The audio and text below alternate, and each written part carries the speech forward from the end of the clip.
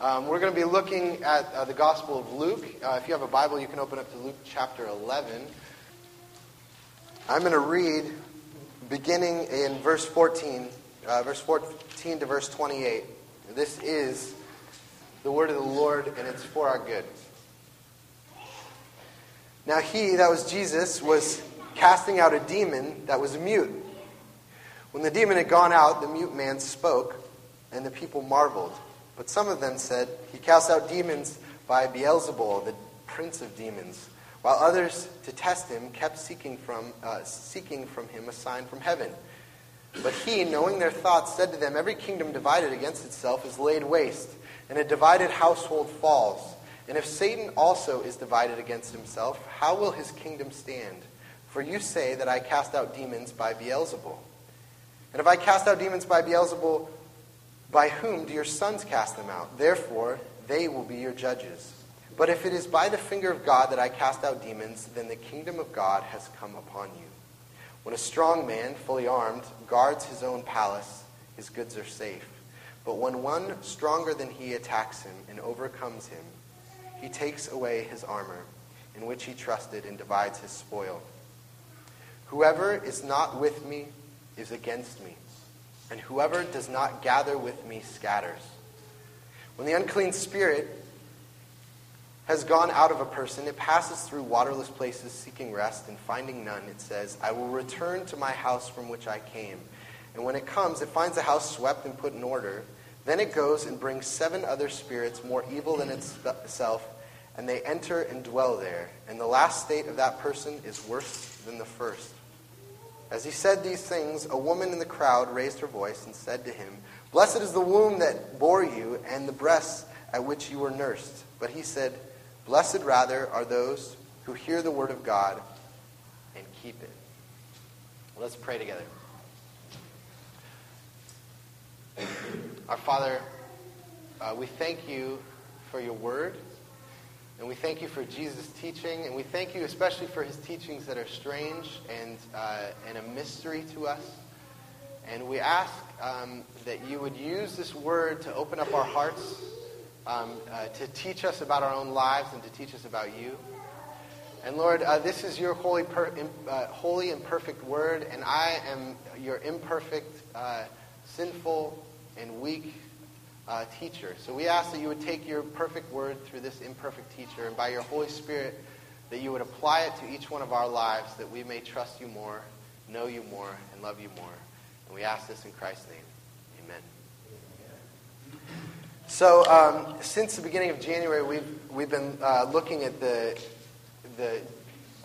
journey of Jesus from Galilee, his hometown, his last journey towards Jerusalem, where in Jerusalem he's going to eventually die on the cross. And during this journey, it's kind of this intensive discipleship time with his disciples, where he's walking with them and he's doing a lot of teaching, and eventually, because pretty soon he's going to be handing over his mission to them because he's going to be gone. So he's on his way to the cross. And so far, some of the things that we've talked about what discipleship is, are the average person in Bellingham probably wouldn't have a big problem with. Last week we talked about prayer. And average person in Bellingham is a spiritual person. They say, yeah, that's probably a good idea. Prayer is a good thing. Being in touch with your spiritual side, having spiritual practices, I think that's a good thing. And several weeks ago, we talked about the Good Samaritan, and that discipleship is compassion. It's showing compassion on the marginalized and the weak and the poor, caring for the poor. And, in Bellingham, actually, just this week in Bellingham, I went to a training event for the Project Homeless Connect, which is a big event that the people of Bellingham put on every year. Last year, they had over 300 volunteers spend a day just serving the homeless, giving them services, medical services, financial services, serving them food, haircuts, everything. And there was literally hundreds of extra volunteers who wanted to serve, but they didn't have enough stuff for them to do. And so, average person in Bellingham is a volunteerism, greater good, common good kind of place. So in some of these topics, most of the people in Bellingham say, this is great. Discipleship sounds like a good thing. But when we come to our passage today, Jesus challenges one of really the deepest values. He opposes one of the deepest values that the average person in Bellingham has with this text. And in fact, this is one of the things that he says that makes people in Bellingham suspicious of Christianity, suspicious of Jesus followers. And you can see it most pointedly there in verse 23, where he says, "Whoever is not with me is against me, and whoever does not gather with me scatters." And if you take this with some of Jesus' other teaching, essentially what he's saying is basically, if you don't believe in me, if you don't follow me, if I'm not your master, then basically your life is lost. You are not in touch with the deep reality of what it means to be human. Now, I didn't say that. I wouldn't have the nerve to say that to you. But Jesus says that, okay? And what we need to listen, because if we just listen to the parts of Jesus where he's affirming everything we already believe, we're not learning anything from him. But when it comes to the parts where he puts a finger on our deepest values, that's when we need to listen. Because the deepest values that we have in Bellingham is, if you're going to be have a meaningful life, what does it mean to have a meaningful life? In Bellingham it says, be yourself.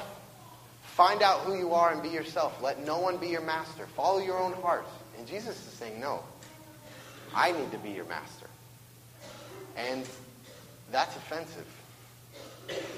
What I hope to show you in the course of this passage is that having Jesus as our master, there's actually nothing that our heart has longed for. There's nothing else our hearts have longed for. The thing that we are really looking for is for a master.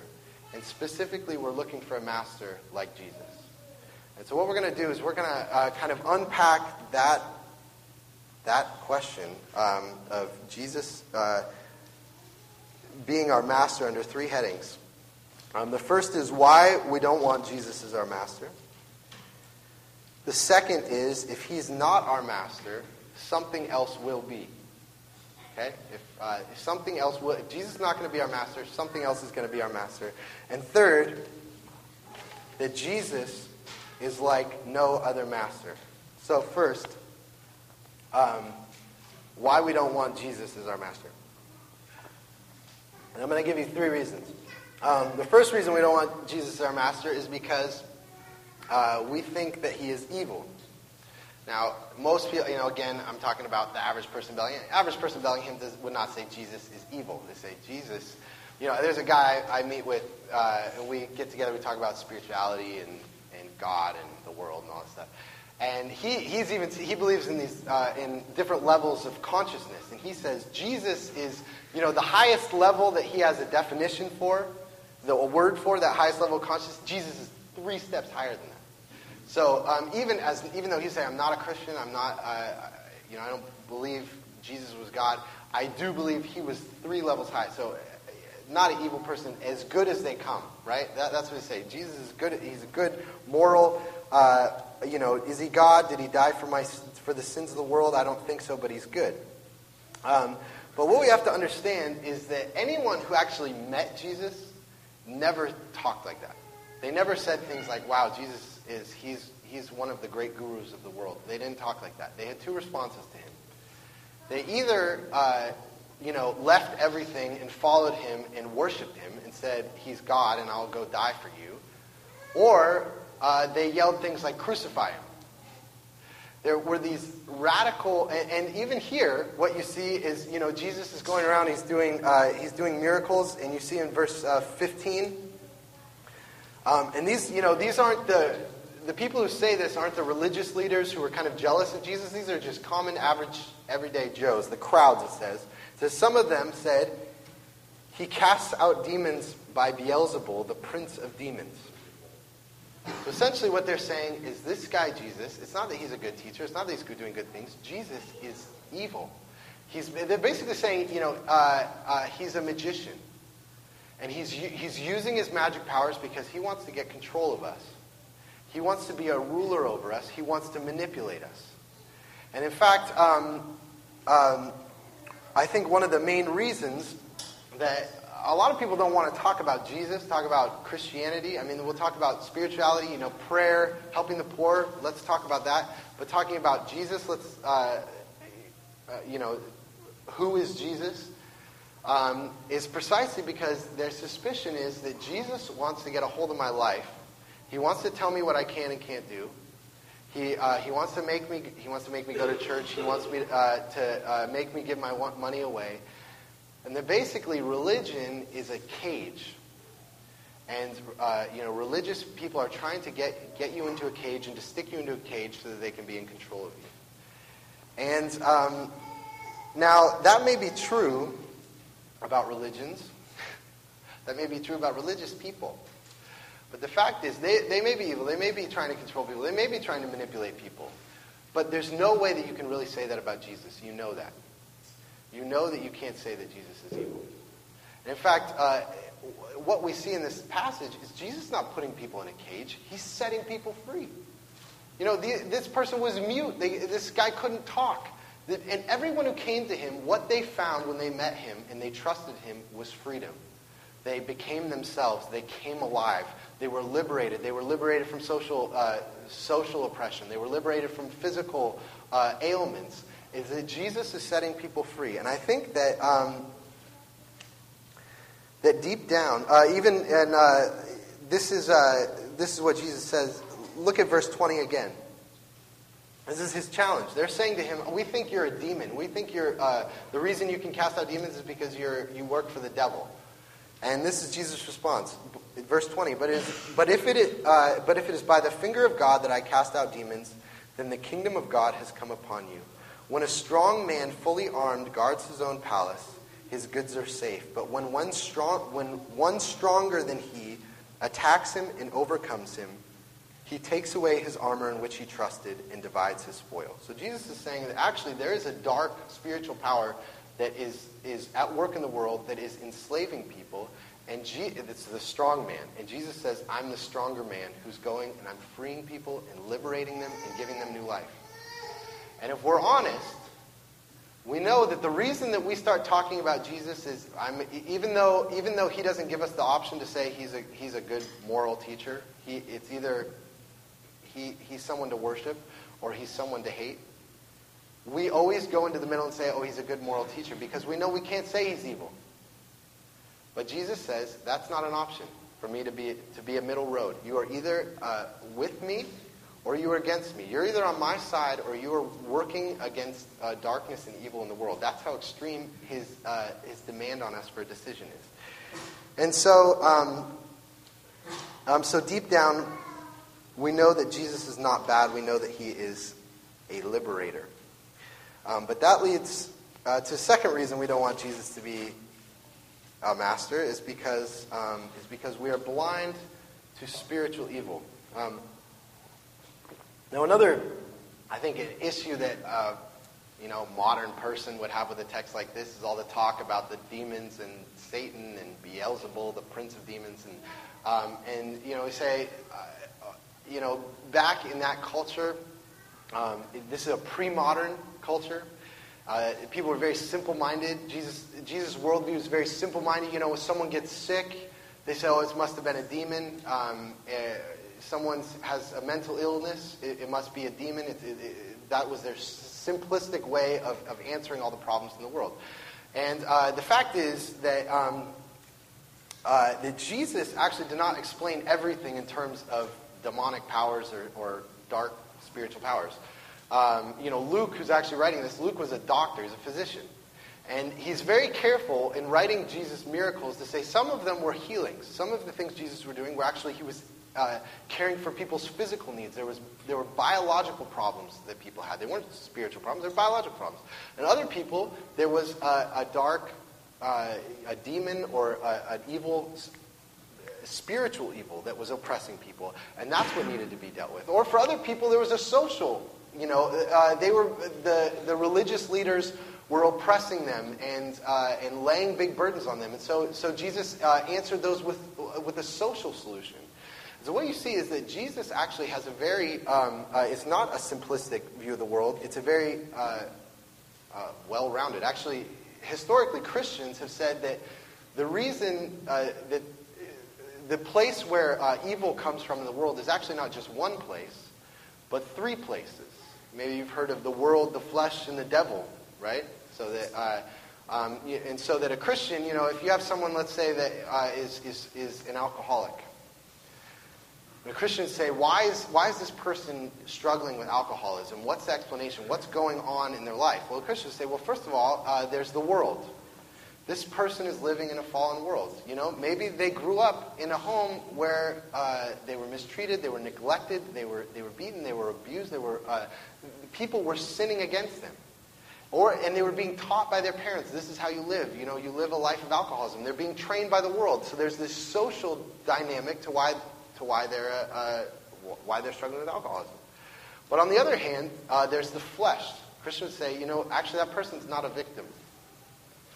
That person makes their own choices. And the flesh says that they're actually sinful. They're greedy. They're hungry for pleasure. They're self-centered. And that there's something about their own heart that they need to repent of, and that they need to change about themselves. It's not just other people that are hurting them. It's themselves. So there's the world, there's the flesh, there's ourselves, and then Christians also say, addiction. Probably one of the best descriptions of what addiction is, what alcoholism is, is slavery. This person is somehow enslaved to do the bidding of their addiction.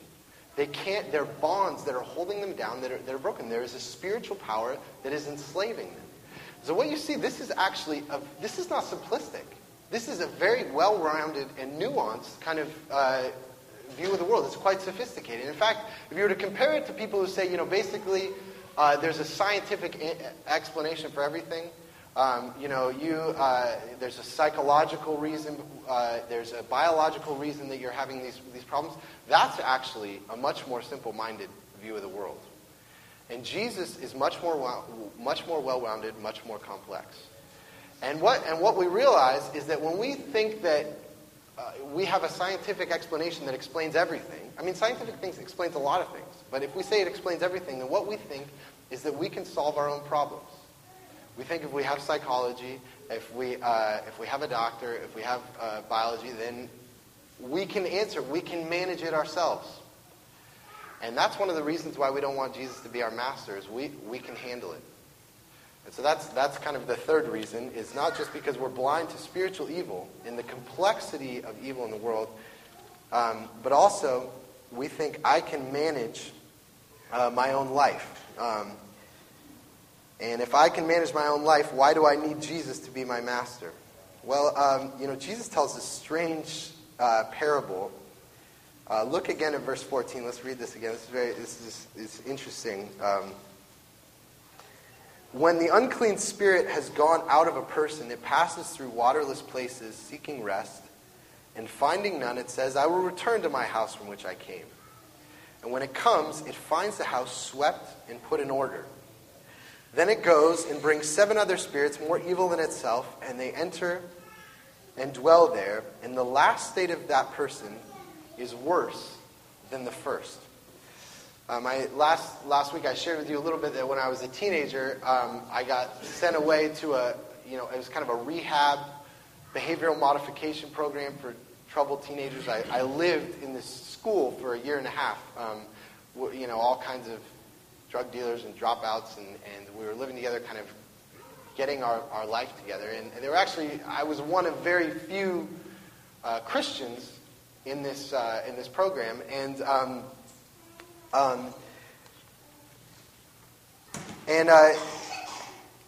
there was one guy in particular who we got there at about the same time, and our lives kind of changed together there. He was not a Christian, but we were very close friends. His name was George, and he used to call me Opie. He'd say I looked, because I was like Opie Taylor, so he's like, hey, Ope! Hey, George. That's how we talk to each other. And so George and I, George was very well liked. He was respected. He had a lot of wisdom. He was warm. He was the kind of person who could get along with anyone. And he came from, he was kind of in the rave scene, meth head,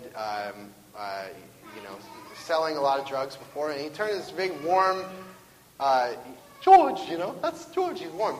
And one of the things about this program is that you weren't allowed to exchange phone numbers when you went home. So most of the people I was there with, I have not been in touch with, and I don't know what happened to them. And but somehow I got George's phone number after we both went home, and I talked to him about 7 months after he'd gone home. He lived in Dallas. And I talked to him. I was like, George, hey, how's it going? How's it going? When you're 16 and you're away for a year and a half, there's quite a transition coming back into the real world. And I was like, George, how's it going? And it turned out that within 2 months of coming home, his girlfriend was already pregnant. He was back on drugs. And at 7 months, he said to me, I would do anything to go back to the program. I would do anything. His life was a disaster. And the last I heard was that 2 months after I talked to him, he died of a heroin overdose. And you say, what happened? He was so alive. So his life was cleaned up. His house was cleaned up. The evil seemed to have been put out of his life. And I'll tell you that as a very young Christian, I had just become a Christian, I remember reading this passage. It's very strange about this spirit that goes out in the desert and the guy cleans up his house and then it brings back 7 spirits and the last state is worse than the first. I knew exactly what it was talking about. Is that what Jesus says is that there are, there are a lot of ways to change your life. There are a lot of ways to get your life and your house clean and in order. But if your house, your life is empty, if it's clean, if it's put back in order, but there's nothing in the heart of it, there's nothing in the center, then what Jesus' warning says this. Then the spirit goes out and it brings 7 other spirits more evil than itself, and they enter and they dwell there, and the last state of the person is worse than the first. And that's exactly what happened to George. George's life was cleaned up. He had gotten things in order, but there was nothing, it was empty. There was nothing in the middle. And there was no master. And what Jesus is going to say is that even though we think we can manage our own lives, if we do not make Jesus our master, something else will become our master. So that's our second point. First, why we don't want Jesus to be our master, because we think he's evil, that he's manipulating us, but really we know he's good. We are blind to spiritual evil. The world is much more complex than we think, and therefore we cannot. We think we can manage it ourselves, but we can't. And the reality is that if Jesus is not our master, something else will be. And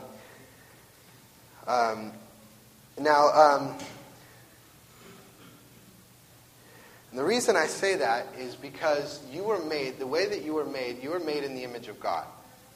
God made you to have a life that is kind of derivative, that is dependent, is to follow God. That's just your makeup. That's how you are wired. And so actually, about a year ago, I was talking to a gal who, I was talking to her. She's not a Christian. She's a very successful woman, and she's kind of an American Buddhist, I guess. Kind of some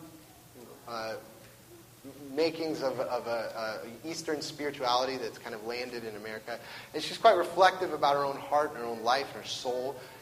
And we were talking, and one of the things, even though as a Christian, one of the places where we had could really agree was she began, and this was her language, she began to say that the world is full of false gods. That cluttered everywhere there are things that are making promises to us to be our gods that want us to serve them. So, other people's approval, money, a career, a job, a relationship. There are certain things that we basically say to them, I will do whatever you ask of me. And they make promises to us that you'll be fulfilled. You'll feel like you've made it in life if you can do this. And there are things that want to make us masters. That was her language. They're false gods. They're false gods. And in fact, what John Calvin says is that maybe some of you heard this famous quote that our hearts are idol factories. That we are always looking for things because we want a master. And so we look for things that we can turn into a God, and we can worship, and we can serve, and we can do everything it asks of us, and we can hope for it to make promises to us. And the reason for that is because we're a worshiper. And so the questions that we need to ask are, what are the things that we are making into a master? What are the things that we will do whatever that thing asks of us? And here are a few questions to kind of determine what are the things in your life that are challenging you to be master instead of Jesus. These are kind of diagnostic questions. What are the things that you daydream about? What are the things that occupy your mind? Just where does your mind go? When you're sitting around and you have nothing to do, what are you dreaming about? What kind of gives you that pleasure to think about? What do you give most of your time to? What are the things that you would give your mind to? If you didn't have other restraints, and I could say, I wish I could just give all my time to this. What is that thing? What are the things that bring you the most anxiety?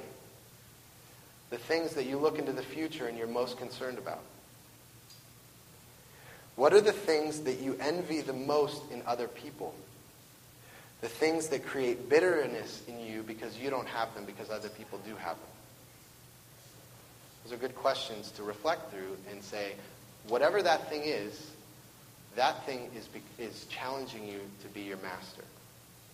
Now, I have a number of these things that are challenging me in my life. One thing, for me, I'm a pastor, and I spend a lot of time preaching, writing sermons, and knowledge, books and stuff like that, are a big thing that are a challenge to be a master to me. I mean, if you look at, if you're with me, if you spend the time without me, if I'm driving somewhere, if I'm going to the store, I always grab a book on my way out. I have a book in every room in my house. They're cluttered everywhere.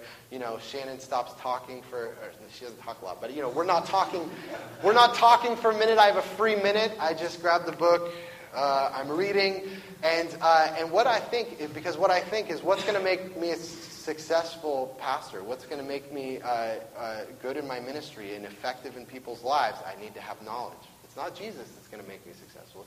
It's not Jesus that's going to make me effective. It's knowledge. One of the things that's interesting that the Bible talks about is you become the things that you worship. And you've met people like this who are book people. They're academics. They read a ton. And you know what they become? They become a book. They don't listen. They don't ask questions. They pontificate. They just have knowledge. They're just spewing knowledge. They know something about everything, and they're just talking and talking. They don't care about people. They're not involved in people's life. They worship books, and they become a book. You become what you worship. And the fact is that if you're honest about your heart,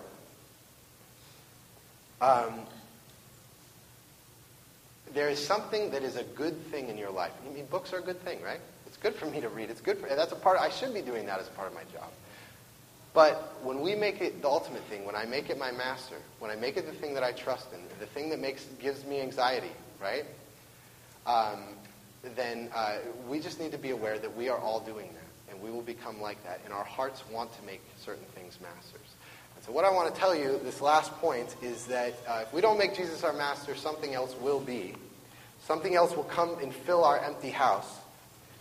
But there is no master like... Jesus is like no other master.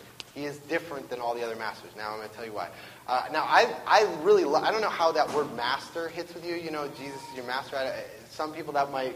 kind of be like, I don't like that thought of master. But I'll tell you why I like that word. And for those of you who have dogs, I think you'll appreciate the word master. Because when you think, some of us, the word master evokes like a slave master, do this, do what I say, crack the whip, right? But when you think of a dog that comes into a loving house, is cared for, and the kids love it. It's a part of the family. And does the dog like being mastered, or does the dog not like being mastered? Would the dog rather be out wild, digging through trash cans in the neighborhood or in the woods or something? Would the dog rather be doing that? Would the dog rather have a master that every time the master walks in the door, it jumps on him, it's licking it, wagging the tail? I mean, it's happy. I want a master. And what you see with the dog is that the dog by coming into a family, the dog becomes something that it never could have been on its own, right? I mean, some of you have dogs that are especially, the dog's loving. If the dog was just a wild dog, it would have no personality. You say, oh, my dog is so funny. He does these little things. It's like, right? And it begins to take on personality. The dog, sometimes you think the dog is smiling, right? And you say, I think my dog's smiling. The dog learns to be gentle with kids. By being in a family where it's being mastered, it learns how to, oh, this is a small kid. I gotta approach him carefully and stuff like that. The dog transforms, and the whole life and potential of the dog is wrapped up in being mastered. And that's true for us as well. And one of the things that's I love about the image of a dog is who's serving who. When you're a dog's master, who's serving who? Is the dog serving you, or are you serving the dog? I mean, overwhelmingly, you're doing everything for the dog. You're taking it on walks, feeding it. It's getting trained, potty trained, and you're cleaning up its mess, and you're loving it, and it comes up to you and it wants attention, and you're giving it attention. The master is doing everything for the dog. And we think our image that we have of being mastered is is a demanding master who's going to expect everything from me, and I'm going to be getting very little. And I'm going to be in a cage. I'm going to have to do everything my master says. And the fact is, when we make idols in the world, idols work that way. Books. You know what books say? Oh, good. You read some books? Look at these 50 million books you haven't read that you know nothing about. You think you know something, you know nothing. And you better slave your whole life. And you think you're starting to get smart? Look at so-and-so. He knows way more than you. And books are just going to pound me and say, you're not good enough, you're not good enough, you're not good enough. And the more I read about, the more books become an idol, the more oppressive they are. And whatever that is, your job, the more you give to a job, the more you expect from a relationship. And what we find in Jesus is, let me say another way to put that, is that a false god will never say to you, it is finished. A job will never say to you, it is finished.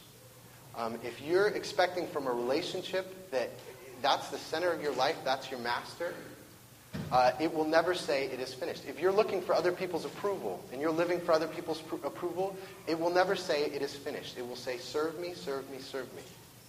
But Jesus the Master goes to the cross for us. He serves us. He dies for us. He sacrifices for us.